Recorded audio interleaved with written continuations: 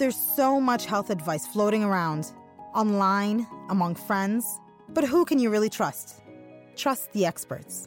Listen to the world's brightest medical minds, our very own Cleveland Clinic experts. We ask them real questions, tough and intimate health questions, and we get real answers, all originally recorded live. Hi, thank you for joining us. I'm your host, Nada Youssef, and you're listening to Health Essentials Podcast by Cleveland Clinic. Today, we're broadcasting from Cleveland Clinic main campus here in Cleveland, Ohio, and we're here with Dr. Aaron Gerds. Thank you so much for being here today. Thanks for having me. I'm thrilled to be here. Sure thing.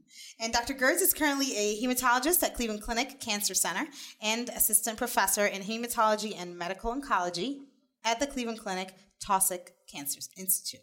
And today, we're talking about leukemia. And please remember, this is for informational purposes only, and it's not intended to replace your own physician's advice. All right, so let's just start with very basics. What is leukemia? So leukemia can be a very fearful word, I know. But I think it's important to remember there are so many different types of leukemia. When someone comes to me as a leukemia doctor and says, well, what is leukemia? It's almost like I walk into Sherwin-Williams and say, I want some blue paint. You know, you look at the wall, there's all these paint chips of hundreds of different kinds of blue. So really, I think the key there is that there's so many different types of leukemias. But we can break this down into a couple of different simple groups. There's acute and there's chronic. So acute means something that comes on very quickly. It's generally pretty aggressive. Like if we don't treat it, people can pass away from it within days to weeks. There's also chronic leukemia, which means it usually comes on much slower, and even without treatment, patients can live years. These terms are very old. They date way back before we had any formal classification systems, 50 plus years ago. More recently, we've started to divide them as well into myeloid and lymphoid groups, meaning that's the cell of origin. Are they from a certain group of blood-forming cells in the bone marrow or another certain group of blood-forming cells? So really, we can think about any leukemia with this kind of 2x2 table, acute versus chronic, myeloid versus lymphoid. Of course, within each of these groups, there's many other subsets of leukemias based on what types of immature cells we're seeing, what type of mature cells we're seeing, and all the other different features within the disease. But the basic breakdown is acute versus chronic, myeloid versus lymphoid. Okay, so when I start with the questions, just feel free to explain, both categories, because the questions might be different for each one. Okay. But I want to know how it affects the body. Yeah. What actually happens to your body when you have leukemia? So leukemia starts when some of your blood-forming cells acquire a mutation in a gene, generally either that is important for the development of these cells, the growth of these cells, or the maturation of these cells. So these mutations will happen, and then the ability for the bone marrow to form blood will become altered in some way. Either you make too many of a certain subset of blood cells, or their maturation is interrupted, their ability to mature is interrupted, and you stopped making enough of these blood cells. And so usually the first signs and symptoms of this disease are akin to having too much or too little of these blood cells in your bloodstream. And things kind of stem from that. Your blood is so important.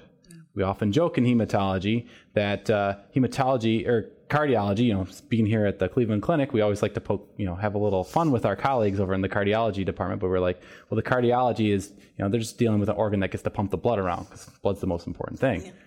But it's within leukemia, you kind of think about it, all the symptoms and things that can happen from leukemia stem from having too much or too little blood. So if your blood levels become low, you often feel anemic. Anemic is another term for having too few red blood cells. That can lead to shortness of breath. It can lead to issues with heart failure even, or kidney failure. And people often report feeling very tired, fatigued, or run down. And that's often an early sign or symptom of the disease as well.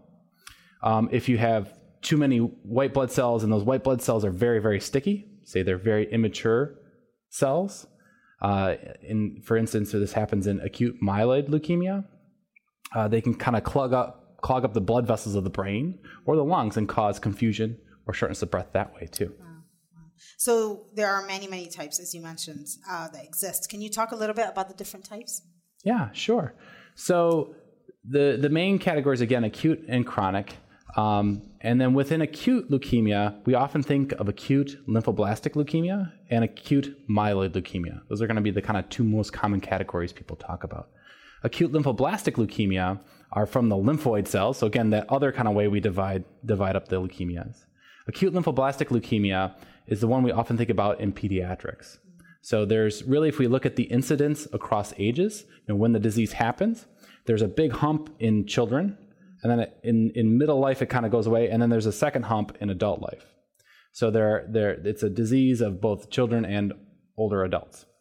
The lymphoid cells often contain certain mutations that we can actually target with new therapies, which is really exciting, targeted therapies. And the set of chemotherapies we use for that disease are different than the acute myeloid leukemia. If we look at acute myeloid leukemia, again, these are acute leukemias that come from the myeloid lineage in the bone marrow. That tends to happen in older folks, not really so much in the young. So instead of two humps when we're looking at age, it just tends to happen as we age. And really the average age of the onset of diagnosis is around 70 or so. So definitely a disease that's more common in older folks. Again, driven by mutations, and often a patient will present with too many white blood cells and too little red blood cells and platelet cells, and that kind of tips us off to what's going on and sets us down the path. Again, the reason we make these distinctions is because the treatment for these diseases is so different. The types of chemotherapies or targeted therapies we may use are very, very different. So which types of those with the leukemia, which one is the worst? I get this question a lot. What kind is the worst? Is this, if I'm going to get one, is this the one I want to have, or is this one the really, really bad one? I get that question a lot. And it almost goes back that there's so many types of leukemia, even within very precise groups of leukemia. Say if you take acute myeloid leukemia, there's a whole bunch of types of leukemia, subsets of that acute myeloid leukemia, and it really depends on within that group. So if we take, again, just acute myeloid leukemias with a certain chromosome called inversion 16, we feel like that's a pretty good one. We can cure a lot of those patients with just chemotherapy alone. But if we take that same acute myeloid leukemia, if we look at the chromosomes of those cells, and if they have like a lot of chromosomal errors, or errors in genes or in chromosome 7 or 17p and certain abnormalities, those are really aggressive. And chemotherapy will not cure those patients, and we want to think about different treatments. So even within a category of leukemias, there's a range. There are good ones and quote unquote bad ones within those groups. I see. So I know you mentioned how they develop, and you mentioned it could develop from bone marrow. Can you explain again how it develops, some of that leukemia, the two different ones? Yeah. So leukemia all starts with a mutation. Leukemia is actually a form of cancer. I think a lot of people may not realize that. And all cancers start with acquiring a mutation in a cell. So we have a genome. There are 70,000 genes in every one of our cells. And every one of our cells has the same genome. And what makes your skin cell a skin cell and your, let's say, kidney cell a kidney cell is what genes are turned on and off. And there's a whole system that regulates a lot of that.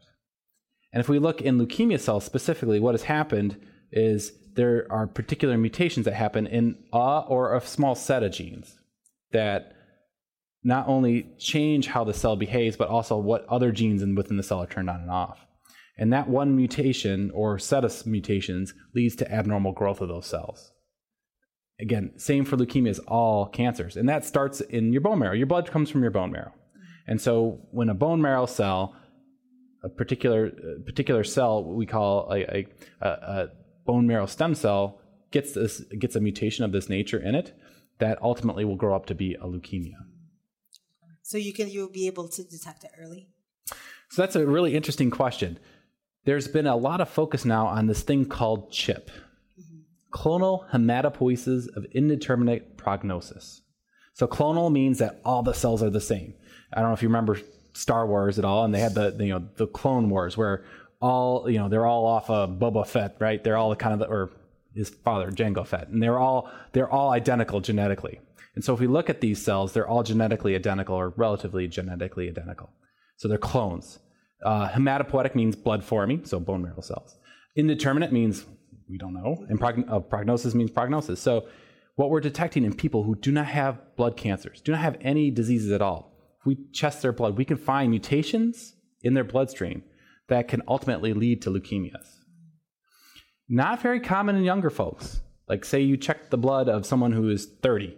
You're pretty unlikely to find that. But if you check the blood of someone who, say, is 80 and has no normal blood counts, no evidence of leukemia at all, in roughly 10 to 15% of those people, we'll detect mutations that are common in leukemias. And there is a risk of developing a hematologic cancer over time with those folks when they have those mutations, roughly 1% or so per year. And we think that these chip states where we acquire a mutation in our bone marrow that's hiding in there, there's these clones, that could over time lead to this disease. And we think that's how a lot of these leukemias happen, particularly leukemias like acute myeloid leukemia or a related disease called myelodysplastic syndrome. We think when it happens in younger folks, say, children or people in their, say, 20s or 30s even, they probably had some sort of predisposition for it. Maybe one gene wasn't mutated, but was very susceptible to mutations. Like there was a pre-existing first hit. And then once a second hit or a true mutation was acquired, then the leukemia happened. But for most people who get leukemia, it's actually because they've acquired a mutation in one of their bone marrow cells, the blood-making cells, over the span of their lifetime. And that eventually, this chip thing, which eventually turned into a leukemia. So what organs are affected by it and can it spread? Yeah. So mainly the bone marrow, which is actually a tissue, not an organ, but it's a very important system. And so that's the first thing we think about. Again, when you get a leukemia, often the bone marrow is not able to make enough blood, or at least effective blood. And a lot of patients will see that have maybe a normal white blood cell count, but those white blood cells aren't acting properly and they can't fight off infections like they should be doing. So that's usually one of the main things we see. Other organs and tissues certainly can be involved as a result of that. So if the blood cells are low or too high, other organs can kind of get in trouble with this. But mainly it has to do with the bone marrow's inability to produce blood. And hand in hand goes the immune system too, and that's the other key feature there. So the immune system often becomes weakened in these states, and people could become susceptible to infections, which is a real serious complication of having a leukemia. Now, when I was searching this, I saw a lot of this lymphoma. Mm-hmm. People are wondering if leukemia and lymphoma are related at all. Yes, they are. They are. They're cousins. Oh, I would say they're kind of cousins. So lymphoma is specifically a cancer of the lymph tissue.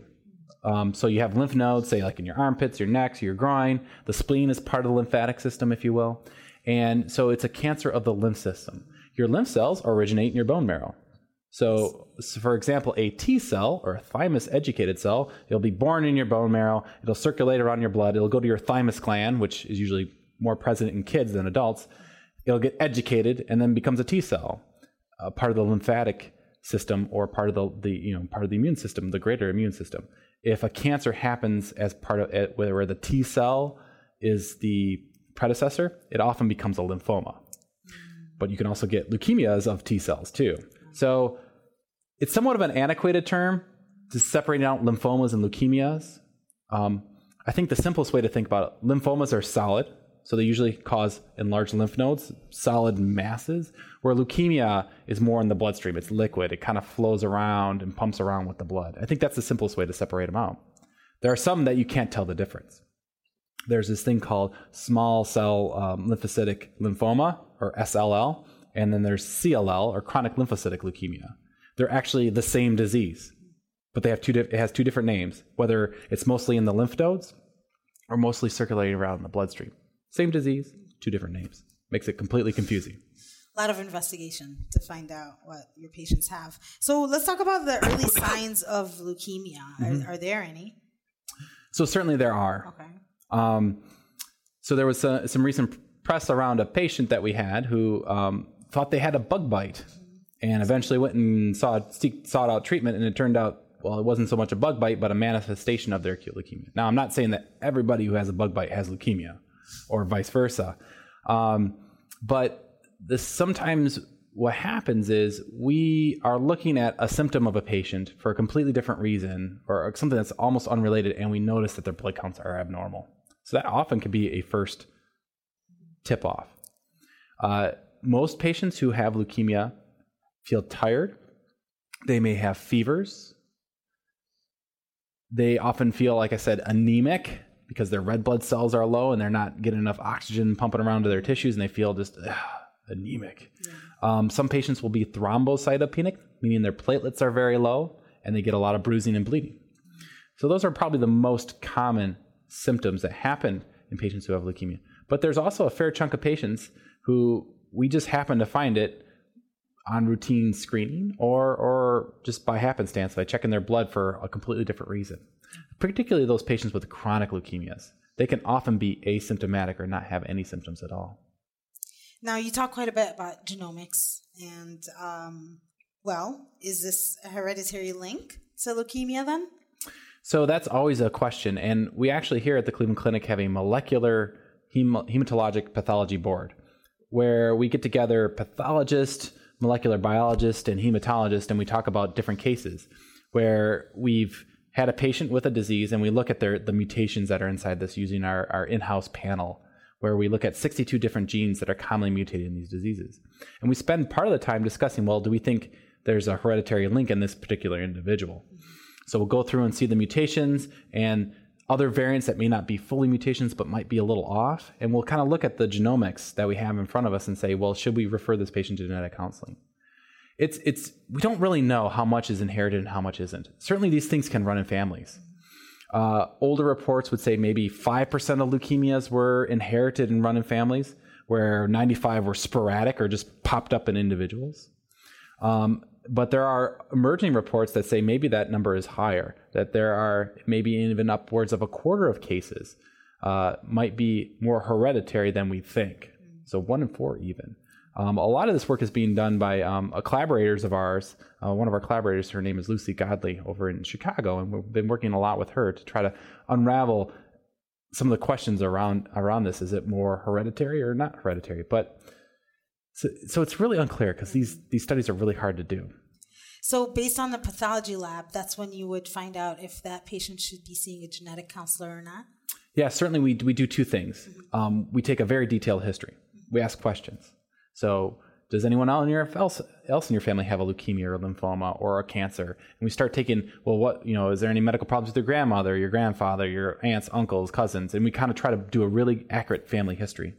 And that couples with what we see genomically inside of these leukemia cells. And we take that information together and say, boy, there's some family members here with some kind of questionable things going on, and there's these kind of mutations or at least variants of concern, differences in the genome that we might want to investigate further and then refer the patient to genomic counseling.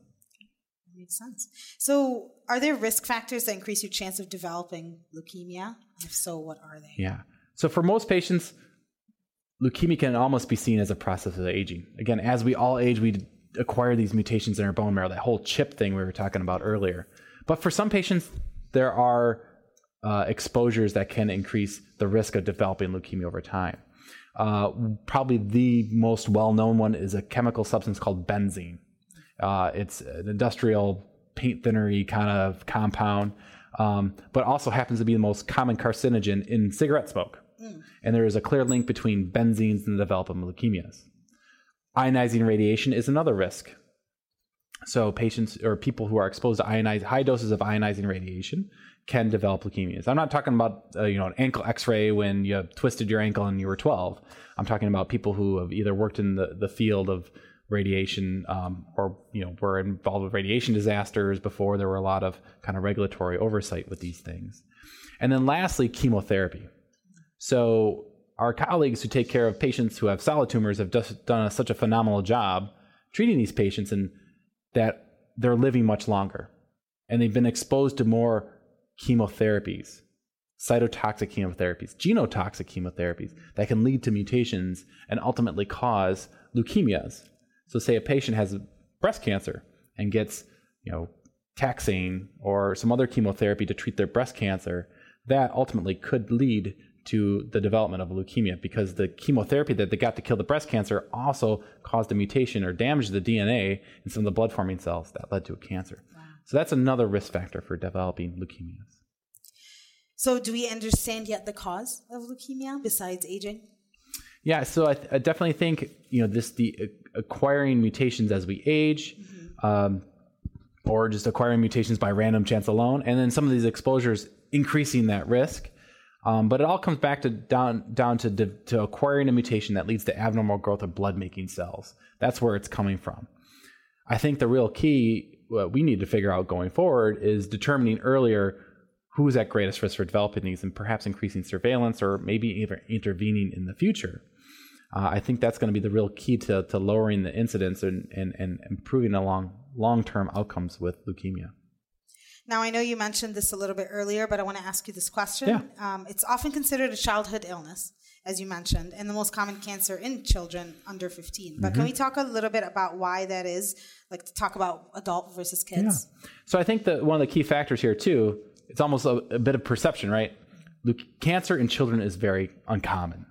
Cancer in adults is common because, again, no matter what tissue we're talking about, we acquire mutations in those tissues as we age. You think about skin cancer, right? You're probably not going to get a lot of sun exposure if you're a 1-year-old. But if you're, say, 70 and you lived by the beach your whole life, you've probably got a lot of sun exposure. So your risk for melanoma or other skin cancers is going to be much higher. It's the same with blood cancers, too. As we all age, we're more likely to acquire these mutations in our blood system, in our blood-making cells that can lead to leukemias. So cancers in general are uncommon in kids, less common, and then certainly compared to adults. So there's a bit of a proportion thing. Why ALL? I don't know if anyone really knows the answer. But if you look, the peaks and the number of people overall getting ALL in kids versus adults, they're pretty close. And in fact, actually, there are probably more people with ALL that are adults, especially older adults, than there are actually kids. It's just the fact that kids don't get too many other cancers, and that it rises to the top of the list. Where in adults, you think about it, you hear these statistics like 1 in 13 women will develop breast cancer over the course of their life. On autopsy series, 1 in 6 or 1 in 8 men have prostate cancer. That's usually not happening in children. So I think it's more of just a relative increase in leukemias in children as opposed to an absolute increased risk in leukemias in children. So the reason it's so increased in children is it's a gene mutation, as you mentioned. They could be even born with it versus risk factors that they didn't go through yet. Yeah, there's probably some factor that's inherited that increases their risk. They've inherited something we call a polymorphism often, which is not a mutation necessarily, but a different code of the gene that makes it more susceptible to becoming mutated. Probably that's the case. And then they go on with that polymorphism, and then something happens where the mutation actually happens and then causes the leukemia. But I think it looks like leukemia is a childhood disease because kids don't get too many other cancers, period. And it's just the most common of a kind of an uncommon situation. But then in adults, cancer is really common, particularly other cancers of solid organs, like, again, breast cancer, lung cancer, prostate cancer, where, leukemia kind of slides down the list because compared to those, it's much less common. It's great information. Okay, so jumping into treatments. Yeah. How do we diagnose leukemia? How do you detect it? So there's a lot of things. The big thing is really taking a look at the blood. Mm-hmm. So that is our first and most important clue. So we actually do something called a blood smear, where a drop of blood is placed on a slide, a glass slide, and we smear the blood across that, not with our fingers, but with another slide. And then it's preserved and we look under a microscope. And that way we can look at the individual cells in the bloodstream. And that is our best clues to get started on a diagnosis. We can use other techniques like flow cytometry, where individual cells are put through a machine and we can look at the proteins on the surface of the cells to kind of tell us, are they normal or abnormal? Lastly, one of the things that we use is a bone marrow biopsy. So bone marrow biopsy is a way of going to the source. Your blood doesn't come from the sky, it comes from your bone marrow. So it makes sense to go and look there. I often use the analogy of if you're driving down the expressway and you saw all the Fords didn't have doors on their trucks, you'd probably go to the Ford factory and say, why aren't you putting doors on your trucks? And so when we see abnormal blood counts, we often go to the bone marrow to say, well, what's going on here? Why aren't you making blood? And that's how we often find these leukemias. And then in addition to that, we augment our diagnosis by looking at the chromosomes inside the leukemia cells through testing called cytogenetics. And then we also look at the mutations inside these cells using more molecular type techniques to make the diagnosis. So you mentioned earlier chemotherapy could cause leukemia. So how do you treat cancer? It seems kind of silly to use chemotherapy to treat something that was caused by chemotherapy, right. But in fact we use chemotherapies. But I think one of the more other important points is that for some patients with chronic leukemia, we simply watch them closely because they can live many years with this leukemia. If you look at a patient with essential thrombocythemia, which is a fancy way of saying the patient has too many platelets due to a mutation in a gene, usually one of those genes that include JAK, MPL, or calreticulin. Those patients can have lifespans that approach the normal population, even without chemotherapy. So I think it's really important to know what kind of leukemia before we apply the treatment. And for many patients, we do observation. We just keep an eye on things, make sure it doesn't change or get out of control. But for some patients, we definitely have to intervene. I think there's been some really interesting examples of how medicine has been pushed forward through the treatment of leukemia. One example is a medication called imatinib. So there's this type of leukemia called chronic myeloid leukemia or chronic myelogenous leukemia. It is caused by a specific mutation called the Philadelphia chromosome or BCR-ABL. Once this gene was identified, this abnormal chromosome, this mutation was identified, they did crystalline structures of it, and they saw that it made this protein, this tyrosine signaling kinase thing. And if you kind of imagine it like a Pac-Man, we then designed a wedge to stick in Pac-Man's mouth so it wouldn't work anymore. That drug was imatinib. It took a disease that without a bone marrow transplant, people universally died within 3 years of diagnosis. And it cured people with a pill. Unreal. Every targeted therapy developed in cancer medicine has been trying to live up to imatinib since. It really lurched the whole field forward in a very dramatic way. I could talk for hours on it because it's such an interesting story about how treatments are developed, how the FDA thinks about things, how advocacy groups got involved. It's really an interesting story. But I think it's a clear example of how leukemia was able to push the entire cancer field forward. Another thing is CAR T-cell therapy, which is very exciting. So CAR T-cell therapy is an immunotherapy. We know immunotherapies work in leukemias. Don Thomas, who was awarded the Nobel Prize for developing bone marrow transplant, realized very early on that it wasn't the chemotherapy that we were giving with bone marrow transplant, but it was the new immune system from somebody else that was going and killing the leukemia cells. So we knew from a very early time, many, many years ago, that immune cells can be used to kill leukemia cells and other cancer cells too. But obviously bone marrow transplant comes with a lot of side effects. So one way of trying to get around that is we actually take the patient's own T cells, which is a type of lymphocyte, type of white blood cell. We take it out of them. We engineer and reprogram it, kind of lift open the hood, fiddle with the inner bits, put it back together, grow a whole bunch of them in a petri dish. So we basically prime them to kill look for a certain protein on the surface of the cancer cell, grow the whole bunch of them in the petri dish, and then give them back to the patient. So we're taking the immune cells, reprogramming them, growing a whole bunch of them, putting back in the patient to kill the cancer cells. And this technology has been absolutely amazing in treating acute lymphoblastic leukemia, particularly patients who have gone through several lines of therapy, including bone marrow transplant, and still have their disease raging on, as well as lymphomas, and now multiple myeloma. And today, CAR T cells, this technology, this therapy, is commercially available for patients with acute lymphocytic leukemia, acute lymphoblastic leukemia, as well as lymphoma. And we do it all the time here at the Cleveland Clinic. So then CAR T cell is removing the cell and fixing it, and then getting a bunch of them and putting it back into the body. Not the cancer cell, but an immune cell. Okay. And cell. Basically, we're taking this immune cell that has failed to kill the cancer cell. I see. Okay. It's failed to kill the leukemia cell or the lymphoma cell. We're taking it out. We're reprogramming the inner bits to make it be this like little killer robot. And we grow a whole bunch of them, and we put them back in the patient. They go around and they kill these cancer cells, which is pretty amazing. And then you were talking about bone marrow transplant. Can you explain what that looks like, and where do you get the bone marrow from? Does it have to be a family member? How complicated is that? So there are two types of bone marrow transplant, autologous and allogeneic. Autologous, you're getting your own cells back. So you donate your own cells, we freeze them down, and then we give them back. Really, the whole thing of that is we can give high doses of chemotherapy and then give you stem cell rescue. Chemotherapy that would normally kind of kill off your bone marrow and help you protect you against that effect. That's really used for lymphoma and myeloma. With leukemias, we generally use something called allogeneic transplant, where we take someone else's bone marrow and give it to the patient.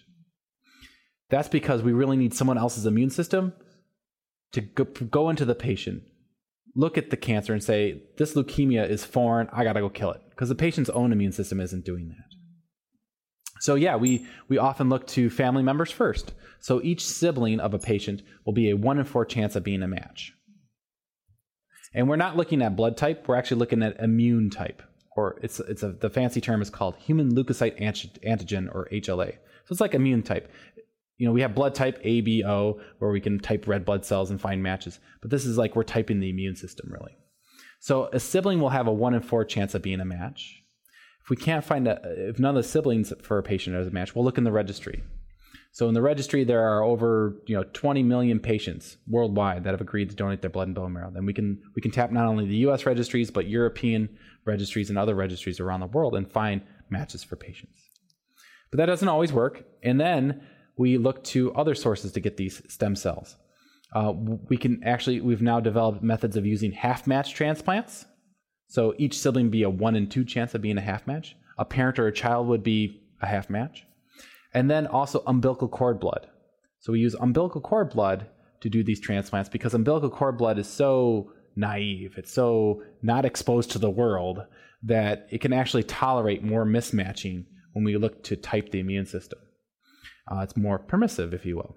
And so we can use cord blood as well. So this day and age, we say everyone has a match of some variety, and that the door to transplant shouldn't be closed because we can't find a potential donor.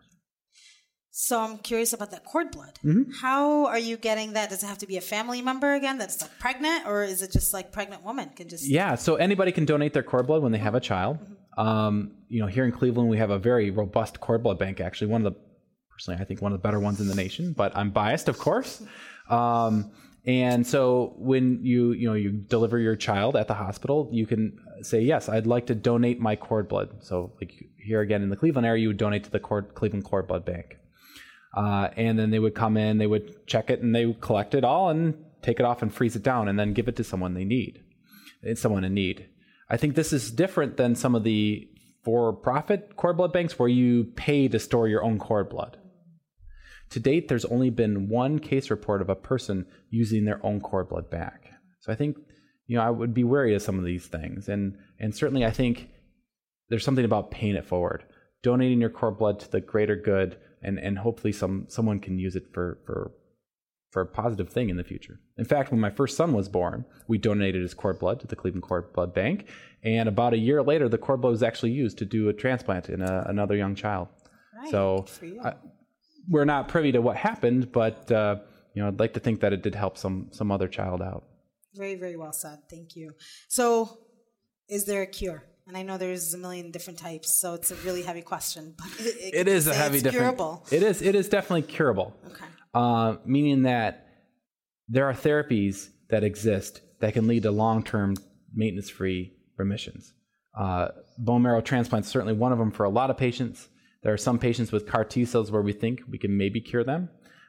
Certainly the story with imatinib and CML, we're curing people with just a pill, which is pretty amazing. And actually now we're starting to think about stopping the imatinib in some patients who have been in really, really good remissions. So they may not even need lifelong treatment, which is exciting. So definitely a curable disease. That's excellent. Thank you so much for your time. Appreciate it. My pleasure. Thank you. And thank you so much for joining us. It's been a pleasure, and thanks again for listening, and we hope you enjoyed this podcast. For questions about leukemia or to make an appointment, please call our Cancer Answer Line at 866-223-8100. For more information, please download our leukemia treatment guide at clevelandclinic.org/leukemia guide. And to listen to more of our Health Essentials podcast, where some of our Cleveland Clinic experts come and talk about topics, make sure you go to clevelandclinic.org/HE podcast. And for more health tips, news, and information from Cleveland Clinic, make sure you're following us on social media, Facebook, Instagram, and Twitter at Cleveland Clinic, just one word. Thank you. We'll see you again next time. This concludes this Cleveland Clinic Health Essentials podcast. Thank you for listening. Join us again soon.